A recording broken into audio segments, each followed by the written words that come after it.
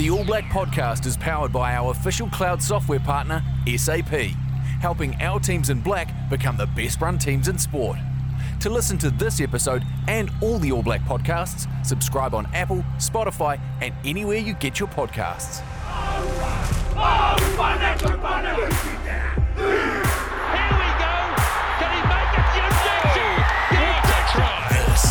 This is the All Blacks podcast.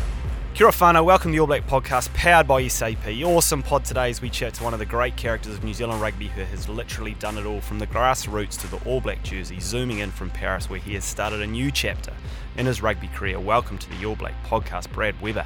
Thank you for having me. It's good to finally get on this thing. Mate, seen a few other lads on. Yeah, totally, and we've sort of been ships in the night a little bit, but I actually quite like the fact that we didn't get it done while you were here, and now we're zooming in from your new chapter. And firstly, I wanted to ask you, like I can imagine a transition from the Tron, from Hamilton, over to Paris was probably seamless. No doubt many similarities in the Parisian capital. Yeah, definitely, certainly pretty similar people rolling around, similar landmarks. I've already found myself a house on Hood. So, yeah, she's pretty. Yeah, it's been good getting over here. The first couple of weeks were tough. I won't lie. It's the language barrier sort of gets you. I don't know. It just makes settling in a little bit tougher. And I did classes and stuff before I rolled over, but nothing quite prepares you for people talking it really fast. And yeah, but it's cool, mate. I've got also I'm in my apartment at the moment. I've got a little couple bedroom apartment here, right near the city. The city's just down there. I can see the Eiffel Tower from my apartment, so it's pretty cool. And the setup at Stade Francais is pretty phenomenal, man. It's we're pretty humble up at the Chiefs, our sort of setup up there. So it's it's been pretty eye-opening seeing what a fair bit of money can buy a club around here. Mate, it's sort of been, just having a look at what you're up to. You're throwing straight in the deep end, aren't you? Like you say, you come out in New Zealand rugby, a little bit of sunshine starting to pop up around here, flick over to the European winter, and you're straight into it. You're playing footy, and actually some pretty, Stade's a big club, and you play in a pretty competitive competition, whether it be the French top 14 or whether it be the European Cup, and you're into it, aren't you? It's sort of sink or swim. How's it been? Like, how do you say box kick in France or taxi in France? Like, how does the, is the international language of rugby doing its job? Yeah, they've got, there's a couple of, I guess, like in amongst our game plan, like some words are in English and some are in French. So I've just kind of been, I guess, like rugby language is, whatever new team you go to, you're learning a new language. Yeah. All the calls and stuff anyway. So it's just, if anything, it's just getting used to the French accent, to be honest.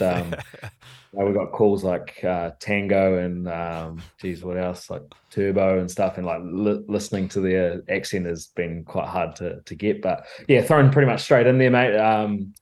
I think when we had my first start, we had quite a big loss against Pau, and everyone was down and thinking we were terrible. And then the next week we beat Toulouse at home in front of like 20,000 screaming Parisians, which is pretty cool. And all of a sudden we're a good team again. So it's been interesting, but it's been cool, mate.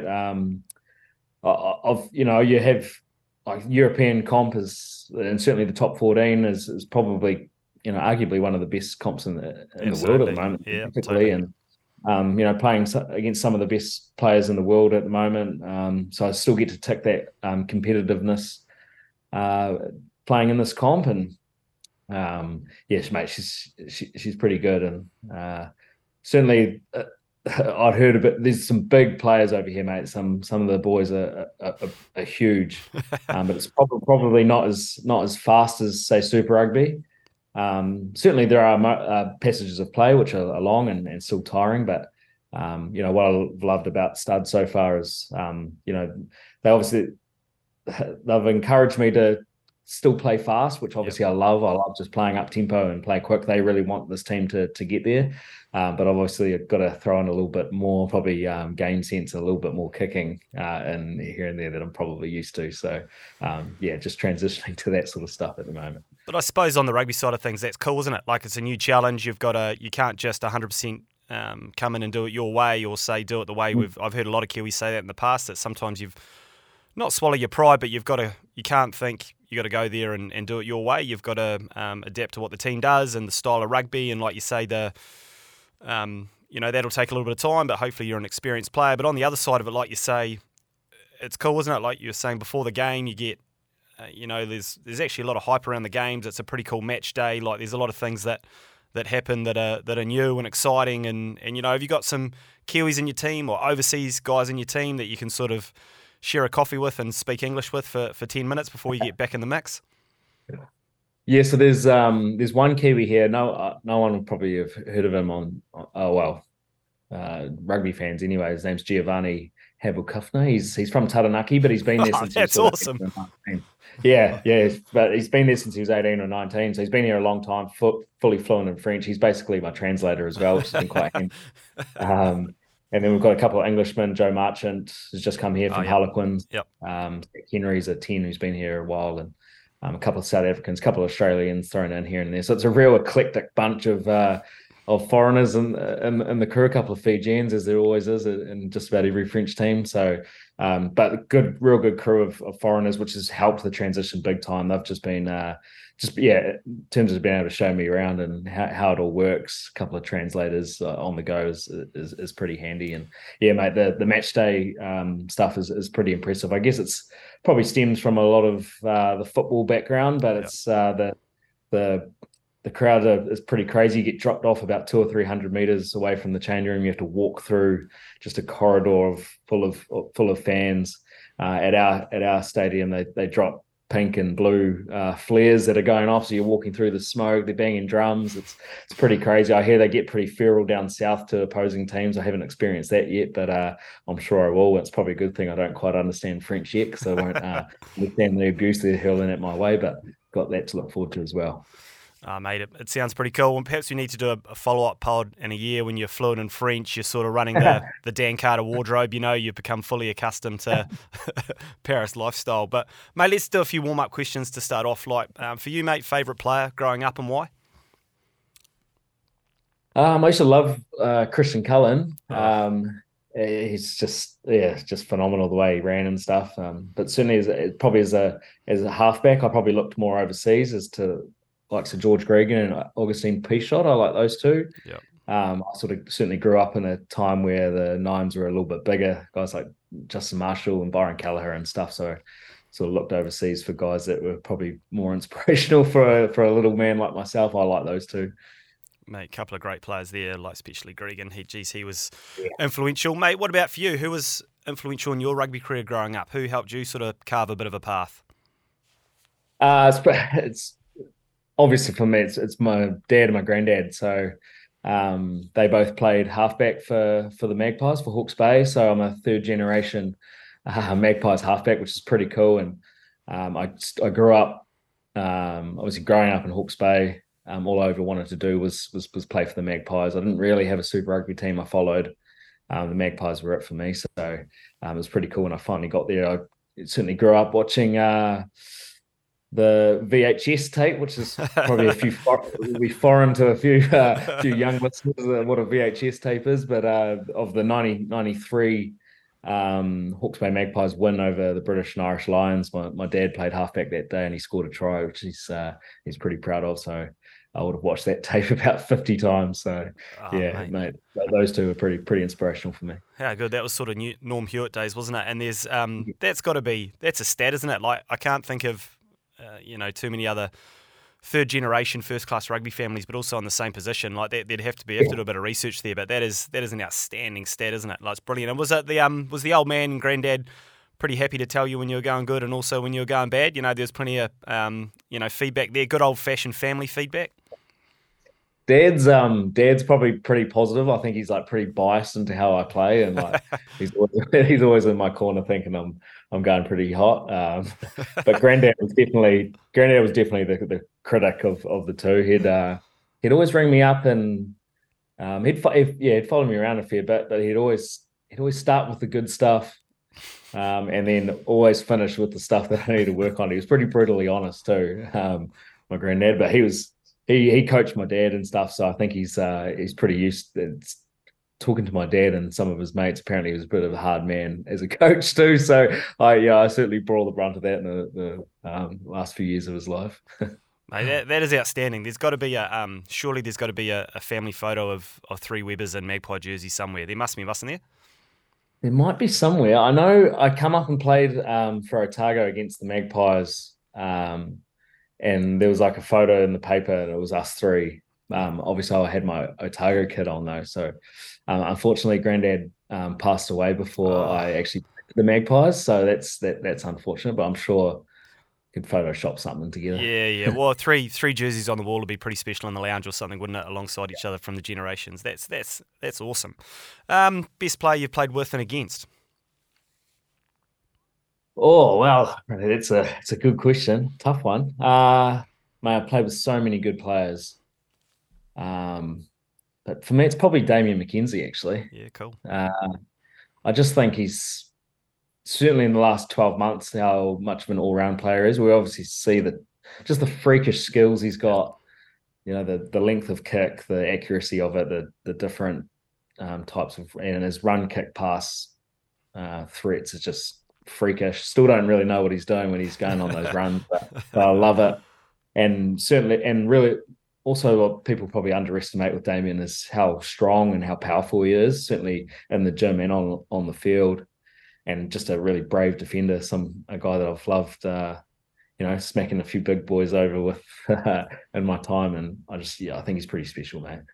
Mate, it's pretty impressive when some big units come down his channel, how much he holds up, eh? Like it's actually, and he's one of those ones where people are, he looks small on the TV because he's amongst all these big guys. He actually is pretty small in person as well, to be honest, but he still holds up, and how he can kick it so far is shows, like you say, his explosiveness, his technique, and yeah, I've heard good things about how he's maturing as a player over the last 12 months as well. So pretty exciting for him, isn't it, next year to maybe have more of an opportunity to get in the black jersey maybe and steer the boys around. What about guys against, mate? Was there anyone, whether it be at the Chiefs or the All Blacks, where there's some particularly aggressive scouting, just making sure that we're prepared for what came? I mean, I was lucky enough, but I was probably young and didn't play a lot against. I played against like your DC, your Dan Carters and your Richie McCaws and stuff, but they were sort of at the end of their career and probably didn't play a lot when I was playing. So, but they would probably be obvious ones. But certainly guys like Bodie Barrett when he was at his best, he was pretty tough to handle. He's a bit like, I guess, a little bit like Damien, really. Yeah. Off the cuff sometimes. And the speed and the running and passing and kicking abilities. He was pretty. Certainly, I remember the Hurricanes days. He was bloody tough to defend against, mate. As much planning in the world can go into it. Yeah. And, sometimes you just can't stop freaks. Freaks and speed are weapons, aren't they? There's what about you're lucky enough, huge career now, like spanning over 10 years, like. Best and worst tourists, like who's it good to get on the bus with, and who are you, who are you walking past? Jeez, that's could probably end a few careers with the. I happily do, mate. You're in France now, so no issues. Yeah, no. There's certainly a couple of good ones. I mean, guys like Angus Tartavel, so much energy. He's pretty good value. Bodie Barrett with all his golfing. Yeah. He's got contacts everywhere to just about every golf course in the world. I swear he could get you onto Augusta National if you try hard enough. But so those two are always good, and there's always a couple of bad ones, right? Like as much as I love my mate Stephen the Beaver Donald, he was tough to room with at times, just purely for the fact how often he's rolling around nude, and he can.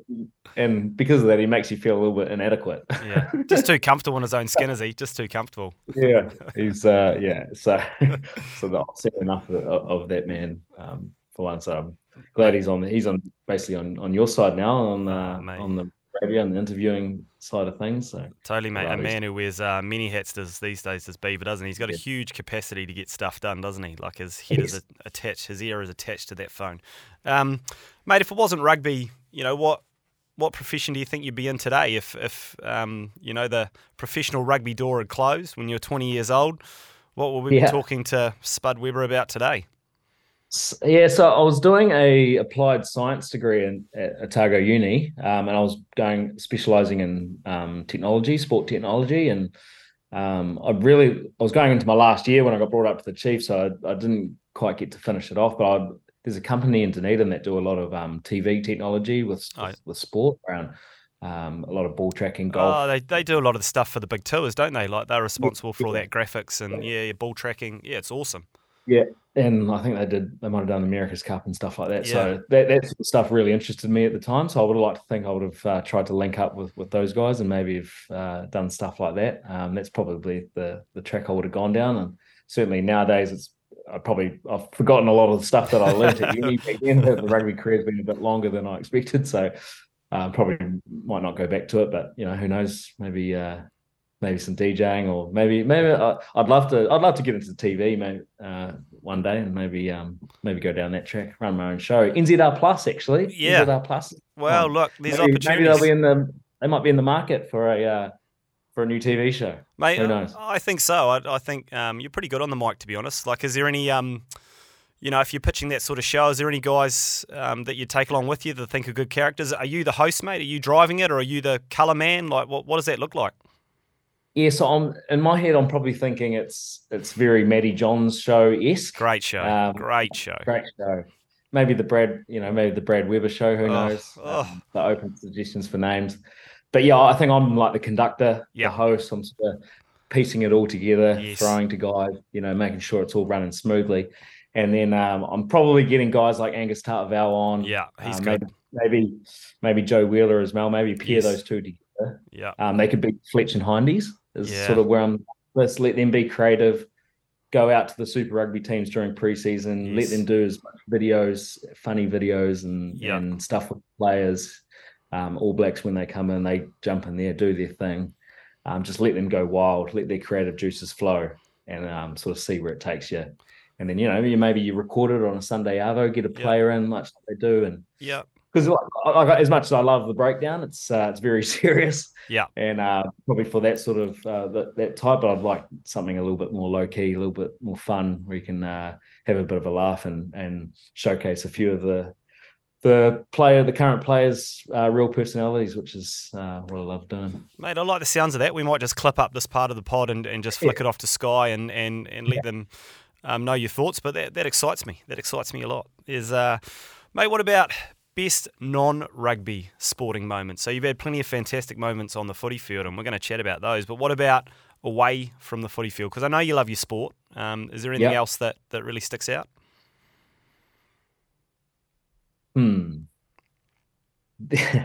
So it's pretty easy, actually. I was going to say the Chiefs actually did. We created a cricket team last summer. We were in the last man stands awesome. in Hamilton, and we do it on Monday nights, and we actually ended up winning the social comp in how good. in Hamilton. So that's right up there. But I can't, as much as I love that, it was so much fun. I can't go past the hole in one that I hit at TC. It's like this mythical moment. Can you talk me through it? I've heard it secondhand so many times, but I want to hear it from. I've even been on the hole you did it on. There's not a plaque, but there almost is. Like everyone's got to talk about it. It's massive. I'm disappointed that there isn't even maybe I was thinking like a bench seat, like a Brad memorial. Even though I'm not dead. Yeah, just a Brad memorial, a pre-memorial or something. Yeah, pre-memorial sort of set up. Yeah, maybe I might have to actually pay for it. Maybe that's why it's not there. Maybe, but yeah, basically it's the 15th at Teki. The course hadn't been open long. I think I might have been the first hole of mine at the new course in Hamilton. We'll claim it. About 150 meter par 3 downwind. Hit my 8-iron.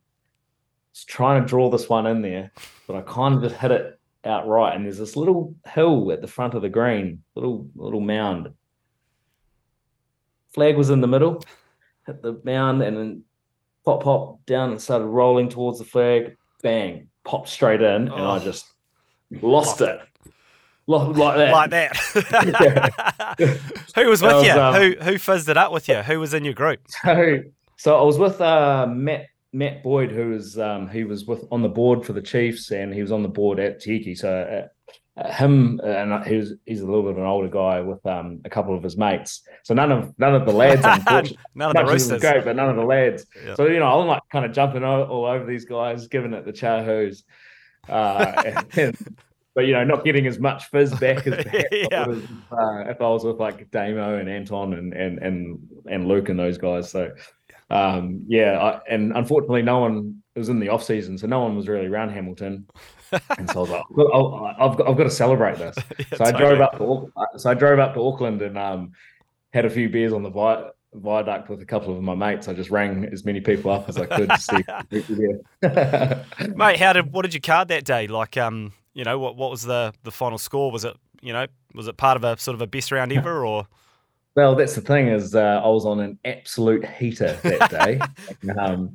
And I managed to card a 3 under 69. Oh, nice. That's good golf. That's great golf. Yeah. This is by far, like I've been under par before, but not quite like that. And to have the hole of one thrown in there, it was pretty special. What a day, mate. That's awesome. And have you hit the links in Paris yet? Has Bodie sort of reached out and hooked you up, or actually are you a bit rugby focused, mate? No, not yet. It's too bloody cold over here it is chilly. At the moment. Went out to Stade Francais actually have it's about 15 minutes away. They have it's almost like a recreation centre, I guess. Of course they do. And golf and stuff. But they've got golf, and we get free access with it's a driving range, a 9-hole golf course and stuff. So I've been out there and hit a few balls and definitely a bit rusty. But looking forward to probably about 5 months time when I can start playing, when the weather starts getting a bit better over here. So yeah, man. Yeah, mate. Just a tiny bit too late to see the Ryder Cup this time, but how good would that be? Mate, actually, just while we're on the sporting stuff or the non-rugby sporting stuff, how does it go playing the Black Clash? Like, for those who don't know, which is sort of team rugby versus team cricket, bit of a celebrity cricket game that's been going here in New Zealand for 3 or 4 years. I think you played the first one in your hometown in Napier, but it's funny when I want to ask you this, because like when you talk to like Damien or some of those boys who've played in the New Zealand Golf Open, Damo's like, God, I'm more nervous hitting a tee shot in the New Zealand Golf Open than I am trying to kick a winning goal kick for the Chiefs. Like, what is it like for yourself, who's a strong cricketer in his day, Webby, but going out there and facing former internationals with a bit of a crowd? This is not Monday night in Hamilton, it's on the TV. Like how did that? I'm sure it's a huge amount of fun, but also probably quite nerve wracking. Oh, I've never felt nerves like I have when I was walking out to the middle, about to face. I think the first time I faced Jacob Oram and then Dan Torrey, who is just a genuine wizard. Yeah. I genuinely think he was in my head and knew exactly what I was going to try, and then just threw the ball that would stuff me up. So I had 2 innings and struggled in both of them, to be honest. And look, I thought I was not a bad cricketer, but there's nothing quite like being out in the middle against former which like makes me take my hat off to like Will Jordan and Rito and stuff. We batted really well against them. Like I found it so difficult. I think I might have hit one boundary, might have hit 1 6, and then I was out the next ball. So but I struggled. Other than that, could hardly hit it. So, mate, it's good fun, man. It's so much fun. Like such good concept, and getting to meet like your cricketing heroes, right? Like totally. So many guys I used to grow up just idolizing in the cricket sense. It's pretty cool to rub shoulders with them. Oh, mate, I'm sure you'll be back into it. You've got a few games under the belt for Seddon Cricket Club these days, so you're making a comeback. And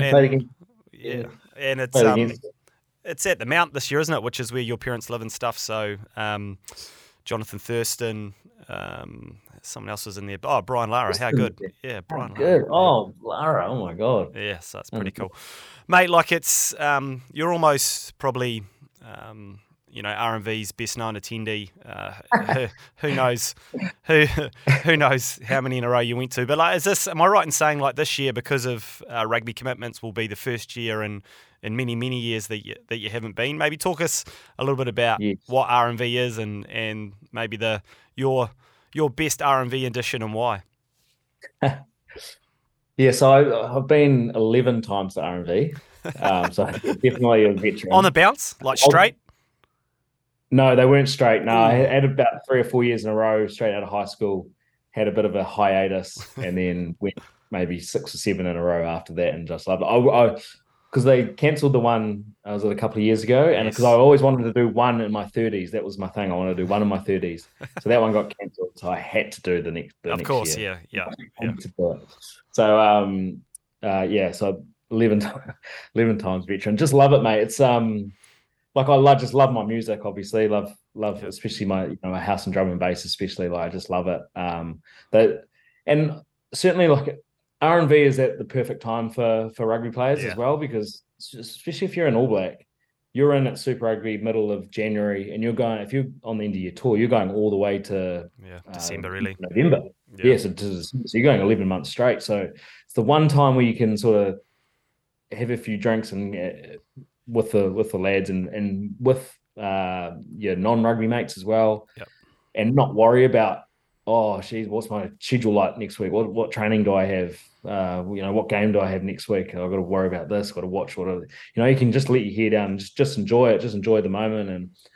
And what I love about R&B as well is like so many people who are all there for the same reason, all there on such a good buzz. Everyone's really respectful. Like as a relatively well-known person in New Zealand, you obviously get asked for photos and stuff all the time, but everybody's just so nice and respectful. It's I just love it. And then obviously got to know the guys at R&B, Hamish and Kyle over the years, who are just great lads, and really enjoy. I guess once you get to know them, you just really want to support your mates as well. So love going along and enjoying it. And mate, I've just had so many good times. I think you asked me what my best one was. I think it was 2019 was the best one. We just had a great crew. It was after the World Cup in 2019, so it'd been a long year, and great crew, hired out an awesome house, and I feel like I'm facing 2019. That's why I keep going back. I've got it. I'm going to miss this one. I know, mate. But it's all good things have got to come to an end. I'm sure you'll be back at some stage. But there's, talk about that love of drum and bass. And am I right in saying like you do a little bit yourself on the side, dabble a little bit? Might have even. Did you open for Netsky? Is it true? As like Ant Neatle just throwing me a massive, one to make me look stupid, or is that legit? No, that's legit. I guess I've just always loved drum and bass, like probably since Chasing Status way back in the day, like Blind Faith and stuff, like early Sub Focus, and then the drum and bass culture in New Zealand's just really grown. Like we've got some awesome producers here as well, like Shapeshifter as well, and then guys like the Lee Matthews boys who love rugby. They've gotten in, I've been lucky enough to meet guys like that, and they're just great. Normal Kiwi blokes that just happen to be really good at ripping it up. Music. Montel 2099 is a huge Chiefs fan, so it's pretty cool, like meeting these guys that you go and watch at big festivals, and just how much good buggers they are. But I didn't. I was kind of forced into dabbling at DJing. I kind of did this stupid video for the All Blacks in quarantine, where I was sort of pretending like I was learning. And then George FM hit me up to do a hot set live on air. So I kind of had to force myself to try to learn. And then, I was lucky enough to meet Netsky, and his manager at the time was a Kiwi guy, Josh Smith, who'd been in kind of had mutual friends through our university friends in Dunners, and so I think Anton might have mentioned that I'd picked it up. And anyway, a couple of weeks later, he rings me up and he's like, "Mate, we want you to open for Netsky at Spark Arena in a couple of weeks' time." And I'm like, "Are you serious?"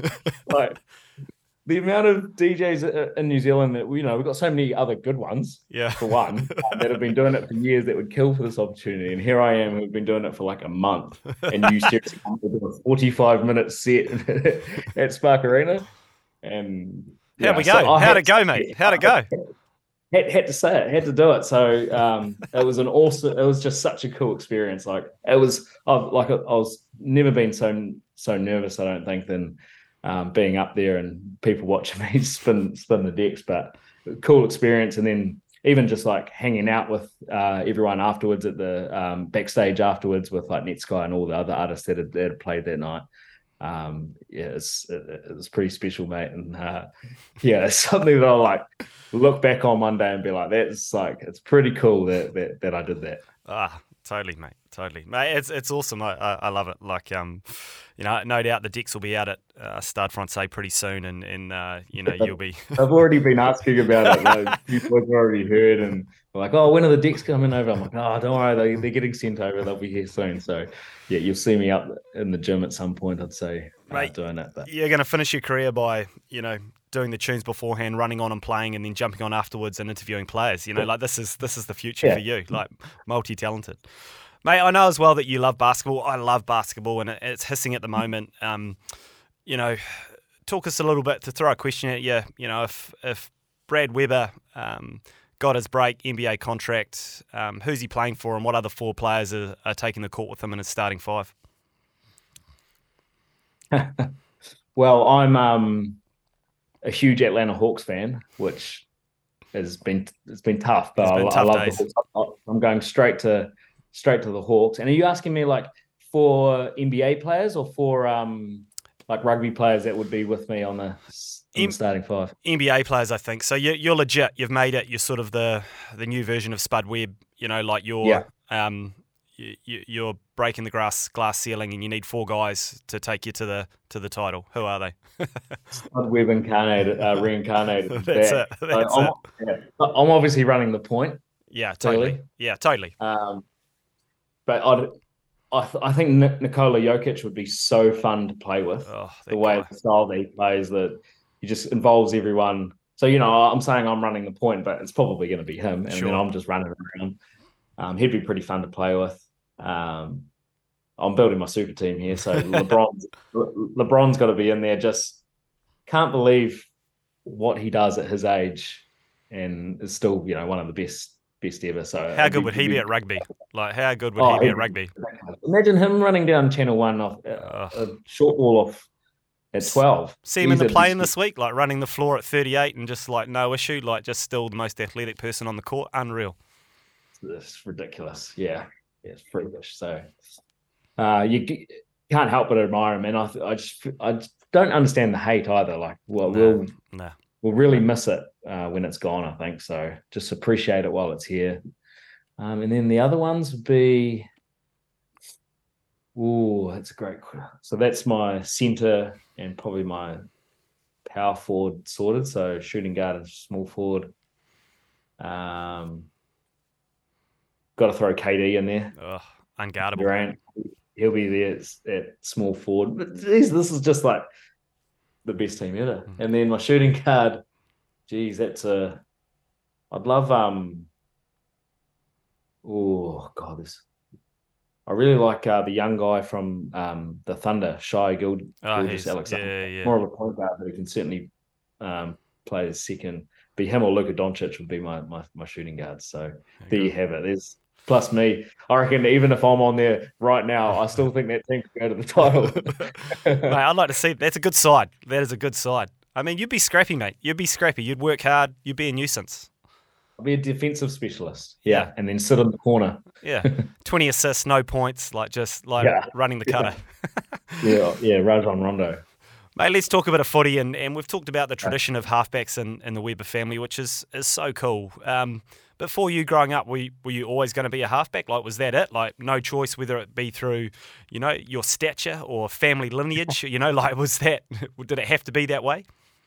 I think it was always going to be destined that I'd be a halfback, as much as I tried to fight it. My family aren't the tallest family rolling around, so I think I was always destined to be a halfback. But I certainly fought it, and I was a fullback for a couple of years, and in my first few 15 days at Napier Boys. So I was tried to sort of fight it, and I think that helped my rugby, to be honest.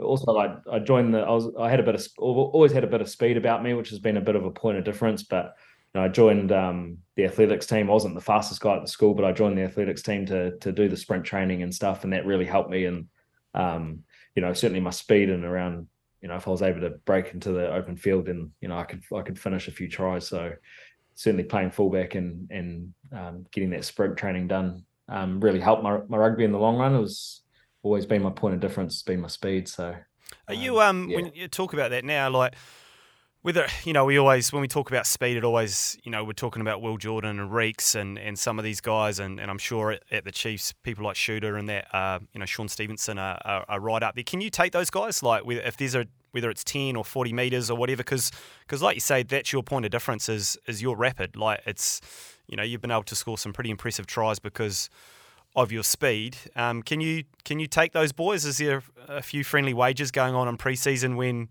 it's time for testing? Maybe 5 or 6 years ago, probably dropped off a few hundredths of a second now, and maybe over 10 meters I could hold my own with one of those blokes. But it's always been the top end stuff that those guys eat me up in. So yeah, if I could get them in the first bit, but then that's the long limbs on those boys. It's my short little stumps. Just, they run. There's a lot of strides, but they're not. You're busy. You're busy. You're busy, mate. Hey, mate, you're a halfback. It only needs to be the first 20 or so, and then you distribute, don't you, and put the boys away.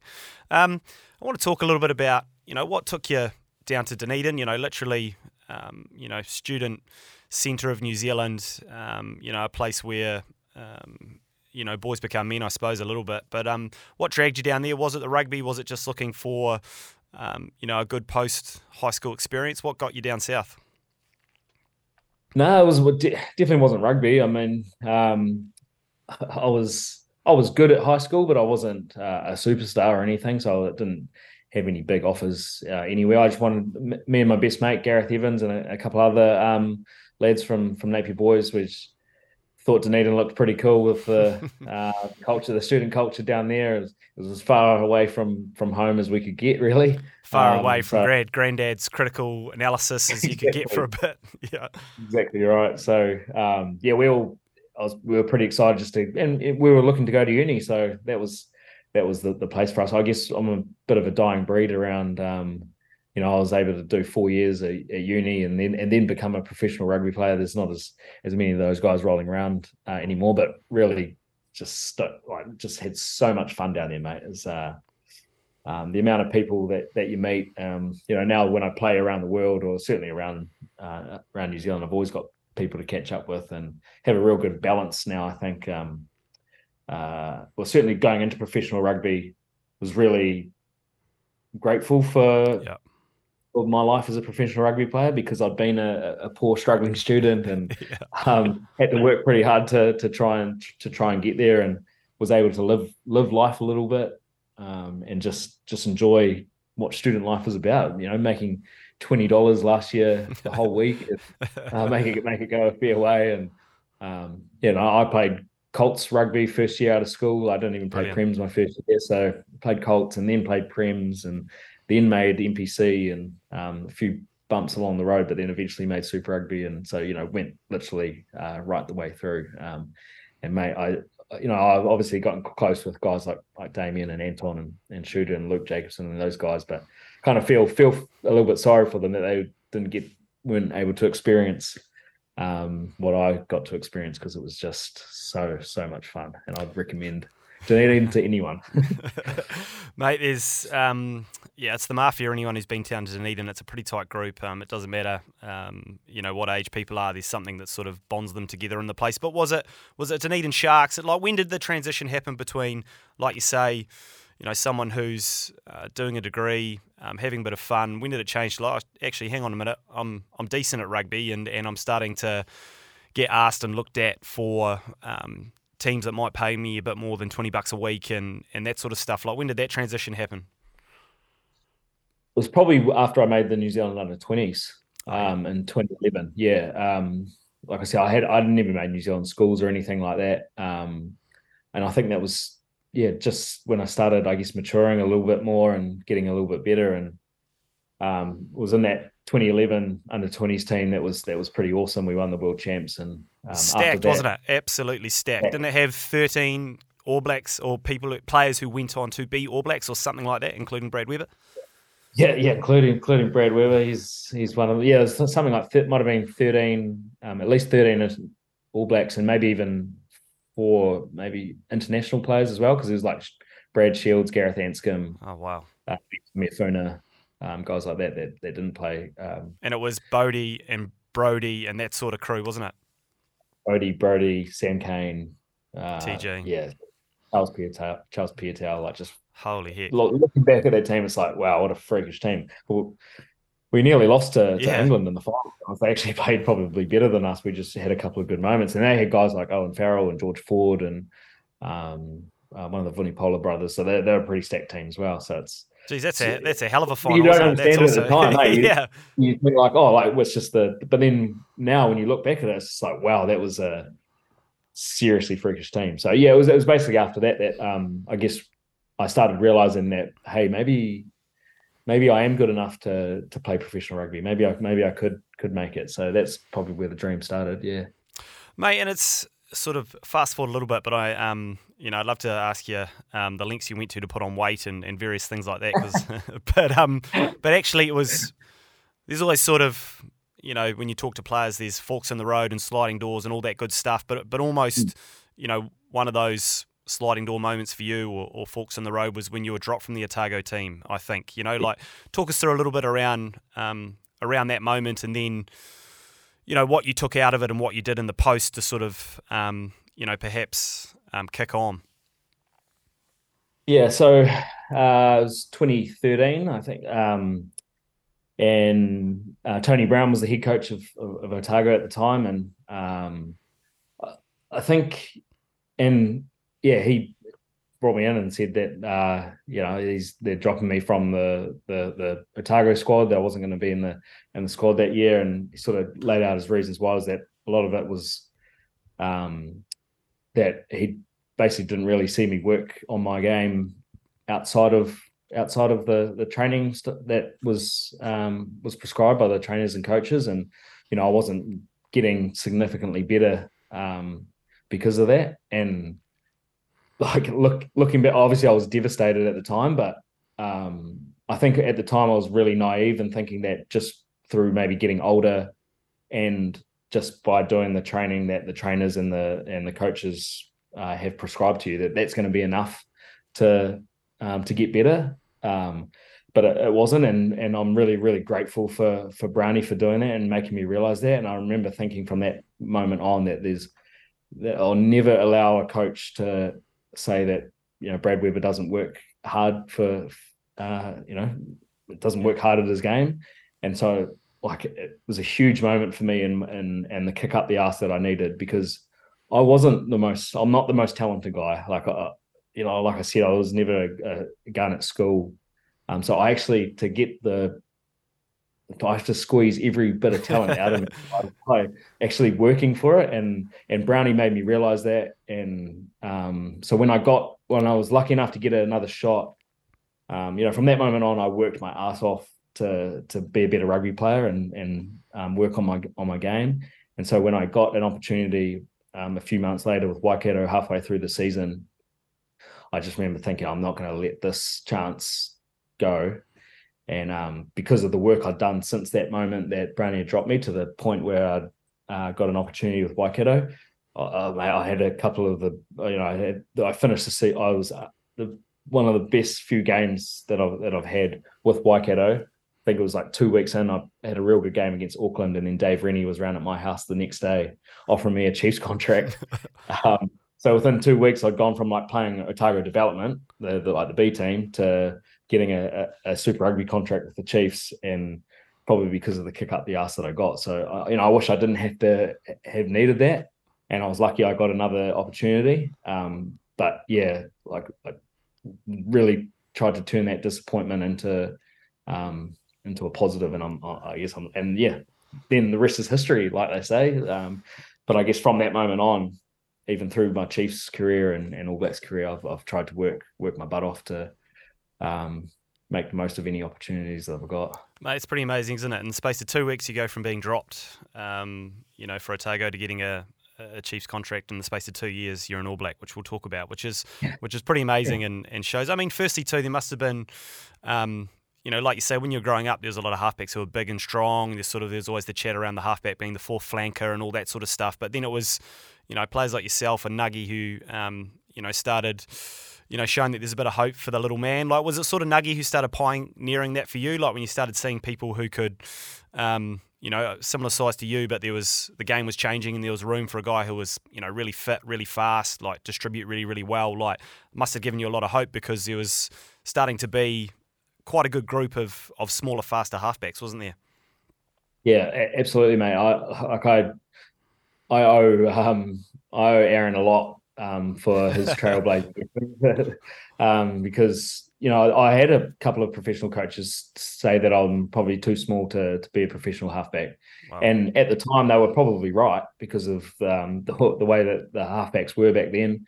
And then Nuggie comes along and really changes the game, changes the way the All Blacks play. And so when I got brought up into the Chiefs in 2013, 2014, I was there as a point of difference because Tawera Kurbalo and Augustine Pulu were the two nines there. Tawera probably still one of the best defensive nines that we've ever seen. And then Augustine, obviously, just a powerful runner. And then I was there as this complete different small fast guy, to those other guys. So I was literally there as something a bit different. And then through Tawera's injury the year later, I got an opportunity to play a little bit more with Augustine and managed to show that, my style of play goes pretty good, much like Aaron's. And I guess us too. Then I'm not sure if there's many other smaller nines going around there, but hopefully we inspired a few smaller guys, smaller kids that you don't have to be a big brute to be an All Black. It's and I'm very, very, I'm very proud of that fact that I've been able to be my size and still kick it with the big boys. Mate, it's been awesome. And rugby is a power game, but there's players like yourself, Nuggie, Damien, that we mentioned earlier, like there's still room for a small, skillful, fast, brave person, which is exactly what you guys are. Mate, you sort of, in rugby careers, I've heard people say a lot, you need some good management, and like you say, you work really hard once you'd had a bit of a punch to the nose, but also you need a bit of good luck, don't you? And when you went to the Waikato and the Chiefs, it seems like you found your place a little bit and you found your people in the sense that, we look at them now and we think, sort of really almost legends of the Chiefs jersey, but guys like Damo, Shooter, Anton Leonard-Brown, they were sort of the crew that you came in with, and it was a younger group. It was, a bunch of guys who were just learning, but it seems like not only did you guys gel and you were able to play some really good footy, but you're all good mates as well, which seems to have gone a long way. Like, I want to talk to that a little bit. Like the Chiefs and Waikato is a pretty special place for you, isn't it? We joke about the Tron, but they're good days. They are, mate. And when I told people that I was moving to Hamilton when I was in Dunedin, I had a few strange looks, but I couldn't speak more highly of the place. It's a great spot to be. I loved my 10 years there. And like we were. Yeah, you mentioned all those guys, and we sort of all come through together. And but we were very lucky that we were tutored by some pretty impressive humans at the Chiefs. So I remember, I know we were talking about Otago before, but like the sort of style of play down there didn't really suit the way that I played. So it was understandable that I was let go. But as soon as I turned up to Waikato and the Chiefs, you could just tell that was home for me. Like I just kind of got that feeling straight away, and certainly helped from the get go. All the senior guys were just so well. Like I was thinking when I first turned up to Chiefs, I was like, I'm not going to say anything to anyone. I'm just going to like head down and just work my butt off and earn my respect. But they were so encouraging to be yourself right from the get go.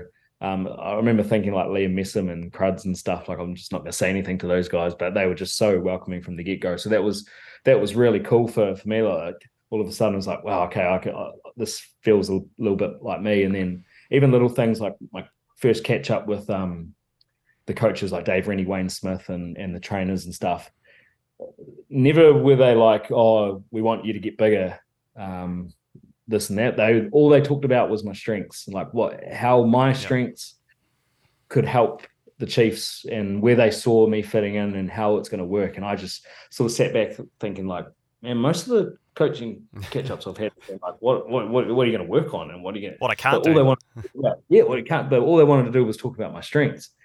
And from that moment, I was just like, yeah, this is it for me. This is home for me, and never look back really. And that was obviously my experience, and then no doubt it was the same for those young guys, Damo, Anton, and Shooter coming through as 18-year-olds, and I was there as a wily 23-year-old.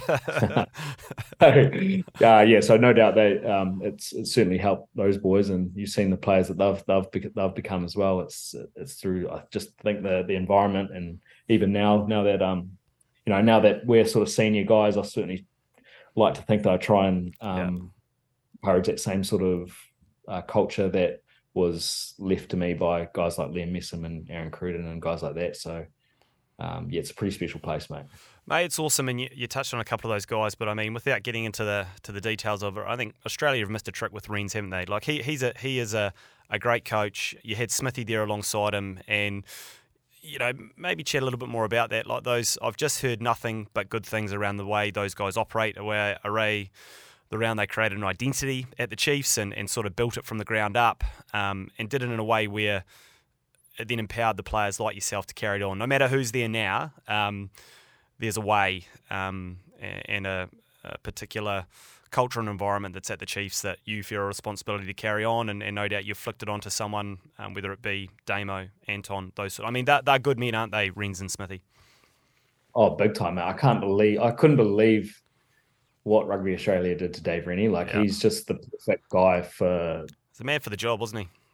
He's the man for the job, to getting a union that's struggling, getting them on the right track and instilling good values and things like that. And the thing that I loved about guys like Renz the most, like, he is one of the most hardworking coaches, that I've ever come across. Like his detail and around game plans and training and things that he sees that, like, it's just like galaxy brain stuff. Like I couldn't see that at all, whereas he's just seeing it because of the time and effort that he puts in. But then also, like, because of, he kind of gets you, playing for a purpose that's greater than yourself as well. And like when you're playing for a guy like that and playing for a team like that, like you can find an extra 5-10% of, in a tough situation, or when you're absolutely gassed.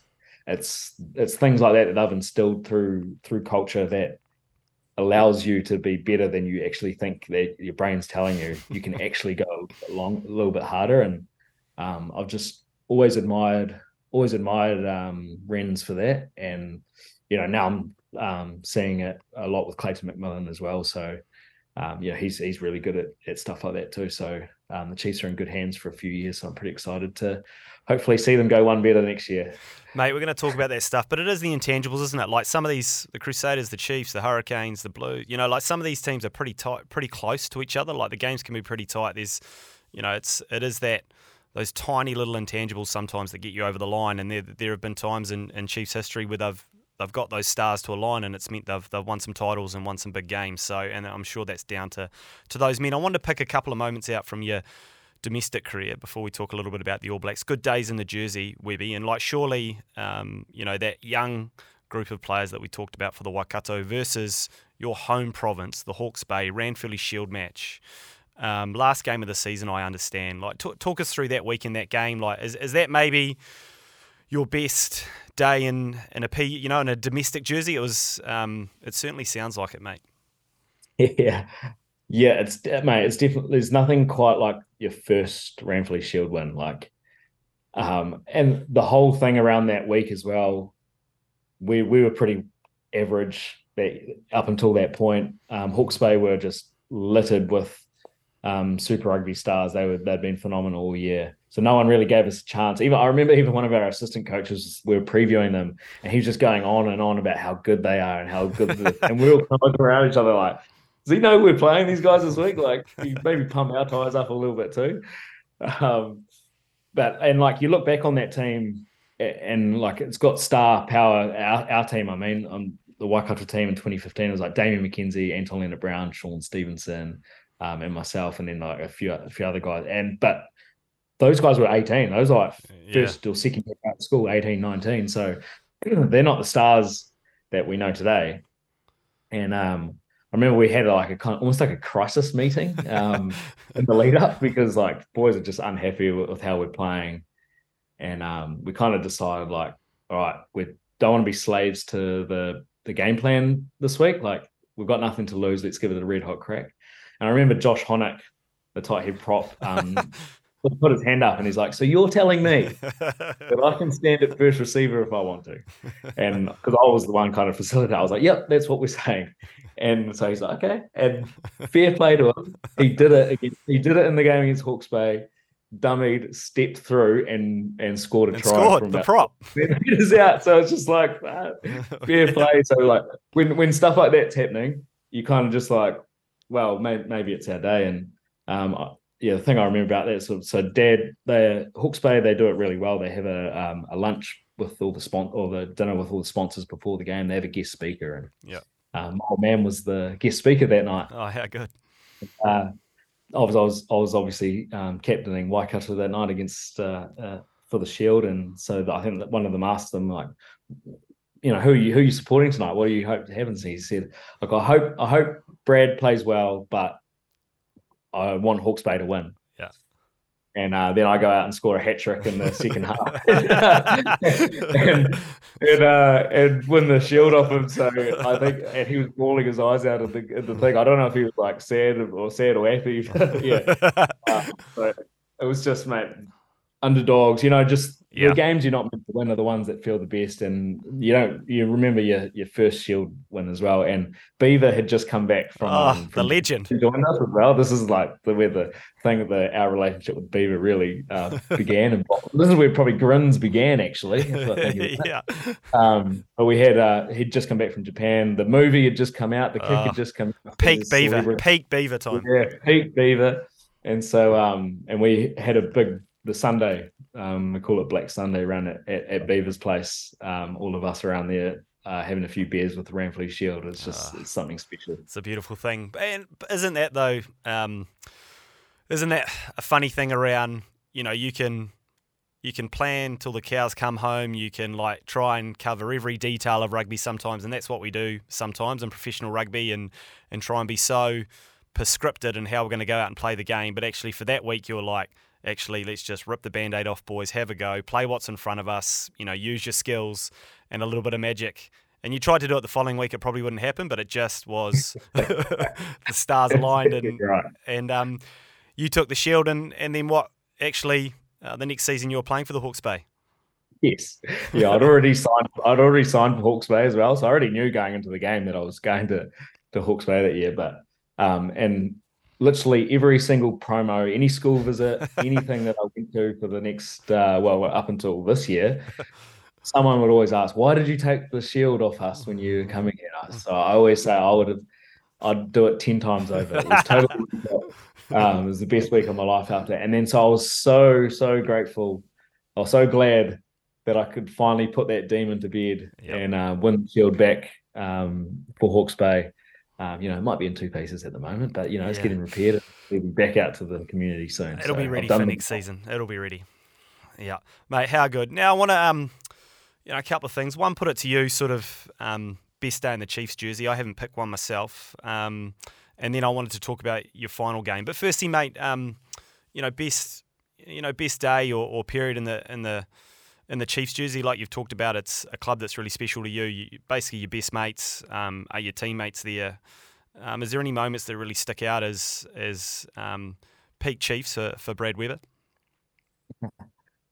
There's mate, there's so many. I love the South Africa trips. They were always fun, so I'm gutted that they're not around anymore. But the one that probably sticks out the most is our win against Wales. Oh, here we go. In 2016? Yeah, we were fortunate enough we got to play against Wales because Warren Gatland was coaching. Yes. So we played them on a midweek night, I think, and packed out FMG Stadium, and we smoked them. We absolutely destroyed them. I think it was like 38-7 or something like that. Beaver captained the side. Like, we obviously didn't have our All Blacks, and I was playing 9 and feeding Beaver the ball. It was pretty cool, and I think I scored a try that night, so it's pretty special. Yeah, that's one that probably sticks out the most. Something a bit different. I like that.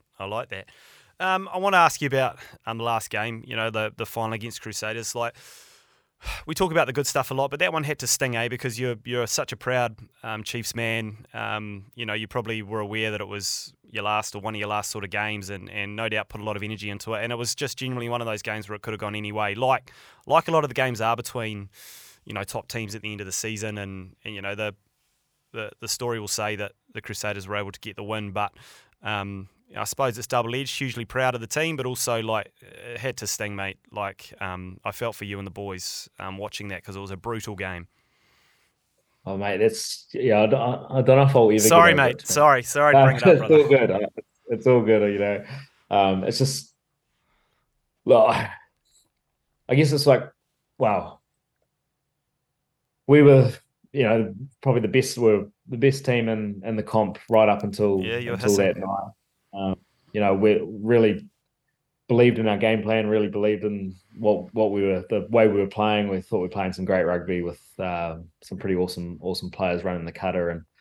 And, you know, I'd like to think that, you know, maybe 9 times out of 10 we win that game, and then we just got the Crusaders on the night when they beat us. But fair play to them. Like, I've got nothing but respect for the Crusaders and the way that they're able to grind us down and do whatever it took to win. Like, you just got to tip your hat to them. You just think, you know, they've had 7 in a row. Like, just give me one. Yeah, just one. Just give me one. I'm out. You guys have had all yours. Just one. Just give me one to finish with. Yeah. Yeah, exactly. But, you know, I suppose, but also we didn't help ourselves as well. Like, 3 yellow cards, and Anton's was probably not to be a red. So, you know, you're probably never going to beat the Crusaders when you're playing with 14 for that amount of time. But so it's something that I'll struggle with, and then I obviously lost the NPC final as well. The boys lost the World Cup final. So if you're a Chiefs and All Blacks supporter, it's been a tough year. It's been a tough year. It's time for a reset. But mate, I mean, it shows, doesn't it? Like, it's such a fine line. You absolutely have to rip in these days in rugby. You have to be physical, but then, like you say, you know, if you just get it ever so slightly wrong, you're going to be a man down, and that makes a massive difference in those tough games. But I mean, you know, it's it's character building, isn't it? And I'm sure the boys, it's a good side again this year. Just looking at the squads for the year ahead, there's some really exciting. God, like that back line looks lethal, and then there's some of those young forwards are really promising. So excited to see what comes out, mate. I want to talk a little bit about your All Black career. Like, firstly, you know, talk about the first time you were named in the team. Like, you know, what did that look like? Was it on your radar? Like, was there whispers, you know, that Brad Weber might get the call up, and, you know, was it read out on the tally, Sky, the breakdown? Did you get a phone call? You know, it seems to be a little bit different for every person that I ask that question to on this podcast. Yeah, so the first time I made it was 2015, but I'd had a really good year. It was my first full year where I was getting starts with the Chiefs, and played really well. And there was whispers that, you know, maybe I could be a bolter, because Tawera was injured at the time. Yeah. Obviously, TJ and Aaron were the incumbents as well. But I thought in a World Cup year, maybe it's not really, like, you know, maybe that's probably a bit of a risk taking a rookie halfback. And subsequently, Tawera was named in the side. So I think we'd finished our season, so I was having a few beers somewhere, I think, and then I think Darren Shand, the manager, rang me up, and he could tell that we were somewhere. He said, "Oh, you might want to put the beers down, because we need you to come into camp tomorrow or like the next day or something." And so yeah, because we want you to come to Samoa for the first test there, and I was just like, "Oh, okay." So I went and told the boys and sat and had another beer, no doubt. Yeah, so celebrated a little bit longer, and then knocked it on the head. And so yeah, I went to so I got brought in for a couple of weeks with the All Blacks, and then Fozzie brought me into like side room in one of the meeting rooms at the hotel and said, "Oh, you're gonna play against Samoa next week," and I was just like, Whoa. "What?" Whoa. Couldn't. Yeah, it kind of took me, but I wasn't expecting it. Really good, and yeah, so I was like, so I rang my parents and told all them, and yeah, I was pretty stoked. And like at this point, it was pretty much. I remember like your first All Blacks camp, you get up in front of the team and just sort of say who you are, really introduce yourself and like what your rugby journey is. And I sort of got up and said, look, it was literally 2 years to the day that I got dropped from Otago, from the Otago NZ team. So to be here right now it's just been a huge, like, it's just massive. Like never would have thought it would happen. So yeah, it was a pretty crazy turnaround. Mate, Yeah, how good. Now 2 years doing that, it's pretty crazy, man. So is that 215? You sort of got McCaw and Carter floating around, and Rito and some pretty big dogs. Yeah. That's pretty cool. And did you get on? Like, did you play against Samoa? What was that like? Like, was it, can you remember? Yeah, I did. Yeah, no, I remember it was so hot. It was like May or June in New Zealand, so right, it's like middle of winter, and then going over there, it's like 32 degrees. Crowd full of crazy Samoans just screaming at us. And I come on for about last like 15, 20 minutes. We just held on to win. It was pretty close in the end. Yeah, I remember it being quite hectic, pretty close, and they were sort of thinking, shit, we might be a chance here. Yeah, that's exactly what happened. So just grateful that we did that. I wasn't part of the first team to lose to Samoa or something, but that was pretty cool. Like I remember I roamed with Dan Carter for the first awesome. week. And like this is crazy. Because DC's a lad, but like, were you walking on eggshells and sort of wondering what to talk to the big man about? Because as you know now, he's just a cruisy, laid-back Kiwi, but probably at the time, like you're thinking, oh Christ, it's Dan Carter. He's one of the big boys. Yeah, I was thinking I might not say too much, but like, much like those guys I was talking about earlier, he's pretty easy going. DC, he's pretty easy to get along with, a good man. So, he's good. I remember something real small, but he like gave me like one of his Adidas jerseys that he had, and I was like, oh yeah, that's pretty cool. Got one of DC's jerseys. He doesn't mind a bit of drum and bass as well. Did you talk a bit of drum and bass, or you take the decks over, or was that too early doors for that sort of carry on? Yeah, it was too early. I think decks were probably played on vinyl back then, and I didn't really have my head around vinyl back then. So I think I remember talking to him about it maybe a year or so ago, and him saying, because he dabbled in it a little bit as well, but he reckons he could only do like, he's got 2 songs that he just like transitions between the whole time. Like that's all he can do. So, yeah. Classic. Mate, fast forward a little bit to 2017. Like you were hissing, like you had played really, really well in the preseason, super fit. Like you say, you developed those routines where you're just working really hard. Went over to the Tens for the Chiefs and got a bit of an uppercut. Talk us through that one, because it's a hell of a story. That injury. So playing in the final against the Crusaders and the Brisbane Tens, and I actually haven't watched, I haven't rewatched it. I know it's out there somewhere, but from what I remember is I was standing in a tackle. Someone held my sort of down my lower leg, and I was looking to try and offload or pass, and then I just got hit on my blindsided on my leg. And at this point my femur just fully snaps. Apparently it sounded like a shotgun going off. And that just never happens. I don't think I've ever heard of that happening in rugby ever. No, never. And in fairness, at the time, so I just went pretty much straight into shock straight away. I was like, I don't remember any pain whatsoever. Actually, the funny part about that is Jack Goodhue come up to me in 2019 or in the All Blacks camp, and was like, oh, I suppose I should say sorry to you. And I was like, what do you mean? He's like, oh, I'm the one that actually I'm the one that broke your leg at the Tens. So he'd been holding on. I had no idea, but it was Jack Goodhue. 2 years later. A few years later, he's the one that broke my leg. But anyway, so I'm on the ground. I'm not feeling anything. I'm feeling like a sensation down my left side. Like I don't feel any pain. And the doctors come running out, and at this time I'm like looking down, and my ankle is like that. It's kind of like twisted. So obviously, like now I know now, like because the bone's gone, it's like the foot just kind of just rotates.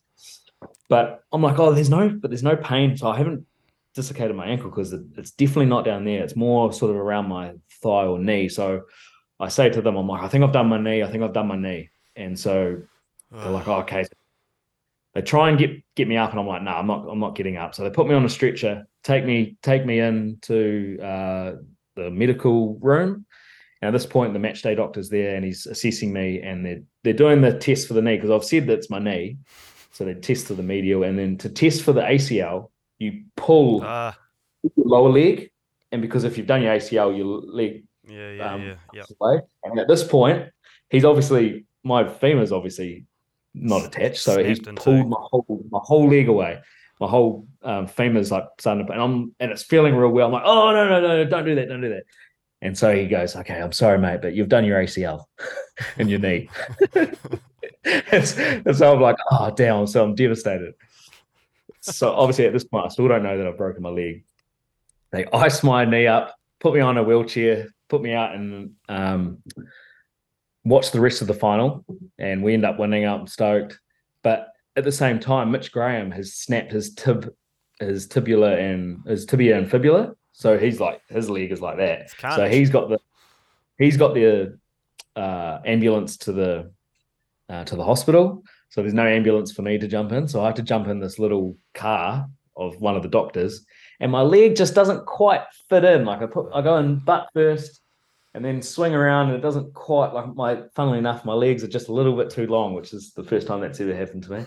And so they have to push my leg up, and at this point, like the adrenaline's worn off, and I'm screaming in pain as they're trying to move my leg to fit me into this car. And I'm this poor nurse who's doing it. I'm screaming at her.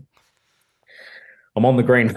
I'm on the green whistle at this stage. Finally, so going to the hospital and get in the MRI. And at this point, like my leg is throbbing. My thigh is like so sore. And so they come across the MRI machine. They're like, "Oh, your knee's structurally fine. There's nothing wrong with it." And so I'm like, "Just check my thigh now." They check it, and then they come in like 2 minutes later. They're like, "Holy shit, you've broken your femur. We're gonna get you into surgery like right now." And so like emerged like pretty much straight in there, straight into it. And now I obviously learn that I'm very, very lucky because the femur is right by the femoral artery. It could, if it split that, you bleed out in a couple of minutes. And I'm pretty sure they've given that doctor at Suncorp Stadium a fair bit of stick for pulling my femur away from itself. Yeah. My God. It's pretty crazy that, looking back on it. But yeah, was looked after by some pretty good surgeons. I've still got the rod in there at the moment, and the titanium rod that's holding it all together. So, and I'm good as gold now. And am I right in saying that that you got back in 6 months, or recovery time 6 months? Because like when I hear that story, I know how long it takes for an ACL and different sort of things, and it's longer than 6 months. Like that's actually amazing. Like, did you come back, just as fast and ready to go in 6 months, which seems phenomenal that you'd be playing rugby in the same year that you snapped your femur and we're giving a few nurses a spray at the start of the season. Yeah, it's pretty crazy. But it is also crazy how good the human body can heal itself. And yeah. I was actually lucky, funnily enough, that I broke my femur and didn't do my ACL because bones have really good healing properties. So once it was back in place, I was basically always going to be good. It comes back stronger, so it calcifies around the break and literally comes back stronger. So it was never going to be any issues coming back from it. So I was always confident that they were like, 6 months, you're going to be sweet. It probably took me another 18 months to start feeling like myself, to be honest. In terms of like fitness, so it probably took me two full years until I actually felt normal again, like completely speed back, fitness, especially fitness was the biggest part. That probably took 2 years. Yeah. So, yeah. Mate, yeah, man, an amazing chapter in the journey. And like, while obviously, that's a significant injury, like it was 2017, which is the Lions tour year. So, unfortunately you weren't able to be considered for selection for that. But fast forward to 2019, it's another World Cup on our doorstep. I know it's something you worked phenomenally hard towards. Also, maybe even right in saying that there was potential overseas contracts on offer, but I'm sure for good money and better money that you're earning here in New Zealand, but you decided to put those on hold for a bit and have a crack at the 2019 side, and you made it. Like, in some regards, was making the 2019 side better or different or more satisfying than being selected in 2015? I mean, talk us through that journey a little bit that year. To firstly answer, like, it definitely was more satisfying the 2019 year than the 2015 year. I think because I'd worked so damn hard to get back, and I remember thinking at the start of 2019, like, this is probably going to be my last genuine crack at it. So I think up until that point, I was so obsessed with making the All Blacks again that it kind of clouded a lot of my judgment, especially at the back end of seasons in Super Rugby from like 2016 to then. Yeah. And so I was like, you know what, like it doesn't matter, whatever. I just want to work hard and see how good I can be this year. And if I make the All Blacks, then great. If I don't, then I'm probably going to go overseas. And do you think the result, like the trying to make the All Blacks, was almost affecting your performance? Is that what you're saying? Like, you were so absolutely worried about it that you were sort of not thinking about the process and more worried about the result, all that sort of stuff? Yeah, because at the start of the season and seasons before 2019, I started really well. The first half of the year was I was one of Into the it. Yeah. playing really well, and then in the second half of Super Rugby season is when the All Blacks selection things start coming into play, because you're getting people talking about All Black squads, like who's going to make it, who's not going to be in it, and that I start thinking, oh, geez, what are the All Black selectors need to see from me, and it just absolutely clouded my train of thought, and I would play terrible in the back end, and ultimately they wouldn't select me because of that, and fair enough too. Like, I was gutted at the time, but looking back, I'm like, well, I didn't force my way in, and so 2019 was I was like, whatever happens. Like, why don't I just enjoy this potential last year with the Chiefs and just have fun and see what happens, and work hard and see how good you can get. And funnily enough, I had one of the best years of rugby that I'd had. I was one of the better players in Super Rugby that year, and managed to make my way through. And I had a significant offer from Japan. even looking back on that, I'm like, oh, geez, maybe you should have taken that. And especially when you start thinking in dollar terms, it's like, little house on the Coromandel, exactly.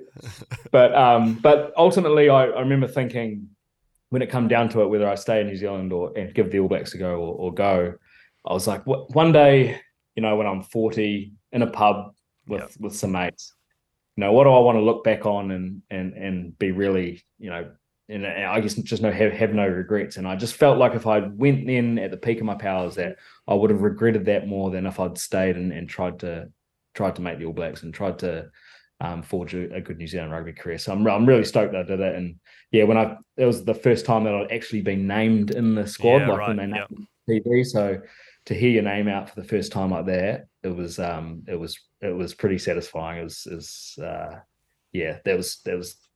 made it all worth it, mate. Yeah. Like you say, you were genuinely called out in the naming of the All Black squad. Were you nervous? Where were you? It's Weber, so you're not early doors. You got to wait. How does that play out second time round? Yes, I was. Obviously, I didn't have a phone call or anything like that, so I had no idea whether I was in or not. And like you say, Weber's right at the end. I'm sitting at my house with my two housemates, Abby and Bex, and we're listening. And I think Petanara goes first, then Smith, and so the girls are starting looking. They're like, Does that mean you're in? And I'm like, well, they might only take two, just and then they take Brad Weber, and then we're just screaming there, yelling. Oh, yeah, it was just like one of those euphoric moments that you'll just never forget. And yeah, then the phone blows up, everyone's texting and calling. It's pretty cool. Like, yeah, man, that one just That hit home. yeah, That was good. yeah. Mate, so good, and It's, I'm sure, it's cool. It's cool. I think it's cool that they don't yeah, ring you as well. yeah, Like, yeah, you just yeah. got to listen to it. Mate, it's for the average punter and fan like myself, it's not something you ever experienced, but it's probably a pretty cool feeling, and then to be able to sort of leave the house and give Anton and those sort of guys a ring and say well done lads, and know that you're off to do something together is just got to be so special. Mate, just that was awesome, and then from there you're actually a bit more of a regular fixture in the team. Like, particularly 21, you played a heap of rugby for the All Blacks. Same thing as with the Chiefs. Is there a particular moment that sticks out in the jersey after being named that was a good day at the office for Brad Weber? Oh, that's a great question. I think my first big start against Australia in Perth in 2021 was like a moment, because like I had games off the bench. I think I might have started against Tonga, but hadn't started a big test. Hadn't started one of the big ones, and the All Blacks hadn't played well in Perth before, so there was a lot going into it. And it was my first big start against one of the big nations, and played really well. Was really stoked with how it went, and I think, so that moment certainly, if anything, said to myself that like I belong here. The previous ones is kind of like, well, you're off the bench here and there, and playing against sort of tier 2 teams. So like, are you really good enough for international rugby?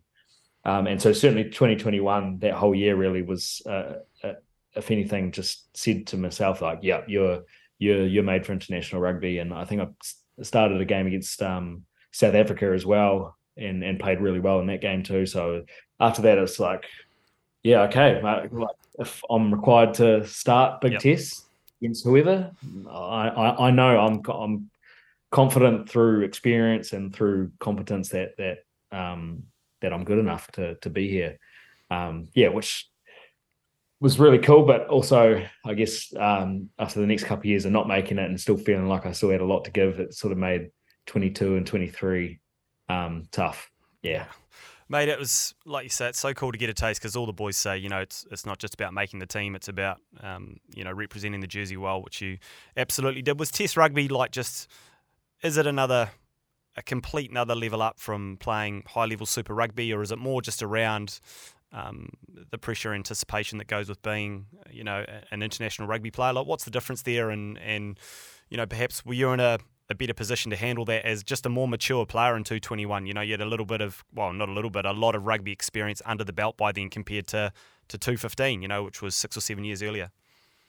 I was so much more prepared for it. Yeah, like I knew that I didn't have to go in there and do anything special. Yeah. Like I just had to just be me, just do my job. I think in previous years I might have gone out to try and prove something and maybe try to push things a little bit when they're not on. And what I'd learned was that for me, especially in a team like the All Blacks, like I just need to do my job really well, just do my core skill sets really well, pass and kick really well. And then if opportunities come up to showcase my speed and showcase my my support play, then those things will happen, so long as I'm taking care of everything else. And if those opportunities don't arise, then so be it. As long as I've done my job, then I'll be happy.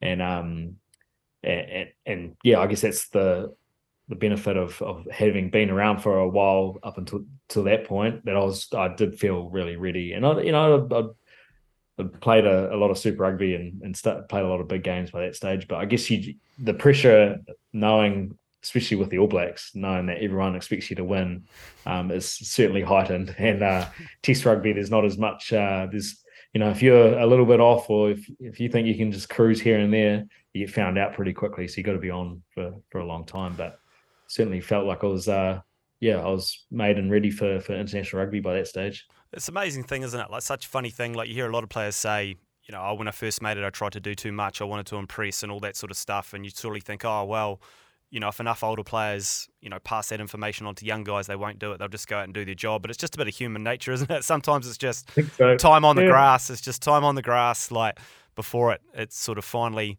sets in and you become more comfortable in your own skin and around doing your job and being a part of the doing your job in the machine sort of thing, isn't it? Well, and I had learnt from previous times, whether it be in Super Rugby or something, where I've tried to do things that weren't on, or tried to push things when it wasn't on. So like I'd already learnt that lesson myself, and like you say, like so many people say, just do your job, but something, and especially as a young guy, you're just like, well, yeah, I'll do my job, but then I'm going to go and do something unreal too, because that's also me. Watch this. Exactly. Yeah. Hold my beer. Mate, it's pretty cool, and I think something that we touched on a little bit at the start of the pod is like, because you weren't necessarily a schoolboy superstar, went down, did 4 years at uni, played for the Sharks, the original Fins Up, which I think is important to get on the pod, isn't it? Is that it's not the market. I'll let you tell that, because I think it's an important rugby fact that anyone listening to this pod needs to know. Yeah, so the Dunedin Sharks are the originator of the Fins Up since 1872. Let's say two. Yeah. So a long time ago. The point we're making is a long time. Yeah. 150 years over 150 years they've been around for. So we've been throwing up the fin a long time, a much longer time than the muckle. And I still get people being like, "Why do you throw the muckle fin up?" I'm like, "Well, I don't. It's the Sharks, mate." But the point I want to make is like, that was sort of the start of your rugby journey. You're a student, having a huge amount of fun, and you got to live a bit of a life, and that's not something that maybe some of your contemporaries get to do, because they've been straight into out of school and straight into effectively academies and development stuff and effectively professional rugby. But my point is, which I'm going to get to, is that you've got a great group of mates from your uni days outside of rugby that have. You've got WhatsApp groups, gentlemen's clubs. They've put together, funds on the side to come and watch you play, international rugby. I mean, that's through the ups and downs of a rugby career. That's got to be pretty cool to have that other group of mates outside of footy. You've no doubt keep you grounded. They've seen you at your best and at your worst, no doubt. As a young man, like that. That's pretty cool, isn't it? And not something the modern rugby player has as much as you're super tight with a lot of the Chiefs boys, but you've got these other groups as well that you're tight with as well. Yeah, I feel very, very blessed that I've been able to live the life that I have so far, and certainly with the balance, like you say, with my uni mates and then with my professional rugby mates as well. It's very cool. And it's great for the young boys now that they get to train, and straight out of high school they get to be professionals and get paid straight away. But they lose that sort of life experience of what being at uni is like, or what doing a little trade is like. And if the system was like it is now back when I was leaving high school, like maybe I never become an All Black. In fact, it's probably likely, because there's no way I'm getting a national development contract to train with the Super Rugby team. Yes. I wasn't good enough. Yeah. So, and then like you say, like the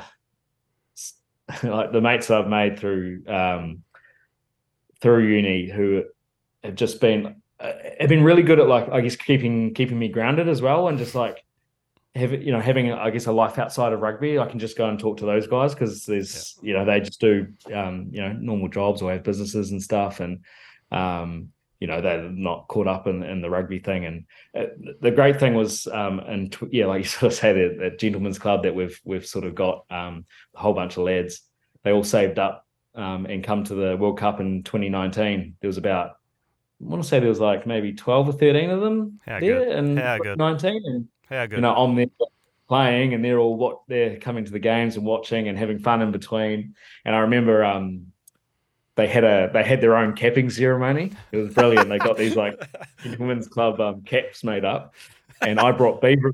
Beaver was there at World Cup. He's doing for Spark, and so I dragged him along with me, and we went to it was at this like yakiniku restaurant, and then Beaver presented them all with their tour. That's so good. It was brilliant. So Beaver, just bless his heart, like went Yeah. out of his way to come. He didn't know any of my mates. Yeah, I just asked, like, look, could he come? And he loved. He stayed and had a few beers with my mates, and he gets it, Beaver. Like, he gets that stuff. He does. gets club rugby. Gets, like, always wants to help sort of every fan or facet of rugby, and you're a bit like that too, mate, which is which is awesome. Yeah, exactly. So bless him, mate. I think there was, well, no doubt there was a few other highlights for those lads, but most of it I think was getting to meet the great man Beav and having him present their cap. So yeah, it's pretty special. Good. Mate, let's talk about the year gone by. Like, I've no doubt you put in the same amount of work and energy and effort into trying to make the All Blacks in 2023 and go to another World Cup, even though, maybe you thought 2019 was going to be your last chance. Similar things in the sense that you're playing great code, the Chiefs played great code. Like, we talk about the ups and downs, but you must have been hugely disappointed not to make the side because, from the average fan, you weren't doing much different than you had any other year. You're playing good footy and the Chiefs were playing good footy, but at times, well, not at times, all the time, these things are out of your hands. You do your best you can, you put your best foot forward, and then it's up to others to decide what the makeup of the squad is. Like, is that perhaps, one of the more disappointing moments in your career? I suppose it has to be. Yeah, mate. It's like I suppose when you put it all together, it was really disappointing. Like you say, I felt like it was probably the year of rugby that I was playing my most complete. Like, I probably didn't have as many highlight plays as I might have had in 2019, but in terms of running our game plan at the Chiefs and just doing, I guess, overall everything really well consistently, I think it was probably my most consistent season. And then, like what we spoke about before, like having got a few opportunities, especially in 2021, and really feeling like I had a lot to give at international rugby and felt like I belonged there. I felt like I'd earned it, but I guess what I learned, leading into that 2019 season was that I'm just going to worry about me and try and play as well as I can and do my best for the Chiefs. And ultimately selection's out of my hands, so there's nothing much I can do about it. And while I was disappointed, mate, it's the way it goes. Not everybody gets their fairy tale ending as much as they like it, and I've been very lucky that I played 18 times for the All Blacks. Like, it's more than I ever thought, and more than a lot of guys ever do. And I catch up with obviously my Gareth Evans, my best mate, who played one test for the All Blacks and has kind of been forced to put things aside through injury. So like it kind of puts things into perspective. It's like could be worse. And I've had a great career, mate. I've done absolutely everything I could ever hope for, to be honest. I went to a World Cup, started big tests. 50 for Hawke's Bay, 100 for the Chiefs. Like you've done it all, brother. Played for the Sharks, dominated the Dunedin Sharks clubhouse. Done it all. Yeah, so exactly. So when I sit back in a pub one day and look back, I'll be so proud. I won't even remember not making the All Blacks in 2023. And while I was disappointed, mate, like in the long run, shit. Yeah. There's a lot worse out there, and it's been so much fun. Mate, you've been one of the great characters and servants to New Zealand rugby, and I suppose let's finish on what's next, mate. What does the final chapter look like? You're there at Stade. Are you signed for 1-2 years? What does that look like? Are you enjoying it? Are you going to get home straight away and we're going to put together the Brad Weber show and that's going to take off? What does it all look like? Yes, I'm signed for 3 years, mate. So cool. 32 now, 33 in January. So so I'll be 35 once this one finishes. And, the reason I wanted to come over here was, like we were saying, literally just before, is like I'm still playing really good rugby. Yeah. So I want to test myself. I want to be competitive in a good league. And this is, if it's not New Zealand, then I think this is the best place to do that, to keep testing myself, see how, ultimately I want to see how good of a rugby player I can be. And I still feel like I'm getting better and can do more. So that's the plan, mate, just to see these 3 years out. And to be honest, at this stage, if you're asking me, after that, mate, I'm going to hang the boots up after the 3 years is done. 35, I think that'll be time. My partner's a doctor in New Zealand, so probably time for her to stop chasing me around, and probably time for me to chase her around and let her do her thing. And then maybe hopefully get into some TV, get the Brad Weber show up and run on NZR Plus or Sky or something. Maybe something like that. That's probably the plan at the moment, mate. Awesome. Good on you, mate. Thank you for joining us. Good luck over there. Like you say, it's a phenomenally competitive league. We actually see a lot more of it now than we used to. It's on Sky a lot and can sort of keep up with things and how you're going. So good luck, because I know there's some huge fixtures. Hope you go deep into the top 14 season. Hope you go really deep into the European Cup or the Champions Cup, whatever they call it. But and no doubt cross paths with quite a few Kiwis and other internationals and rip it up. Thank you for giving us, darn near a couple of hours of your time, brother. And look forward to catching up maybe in a year or two and touching base and seeing how it's all going.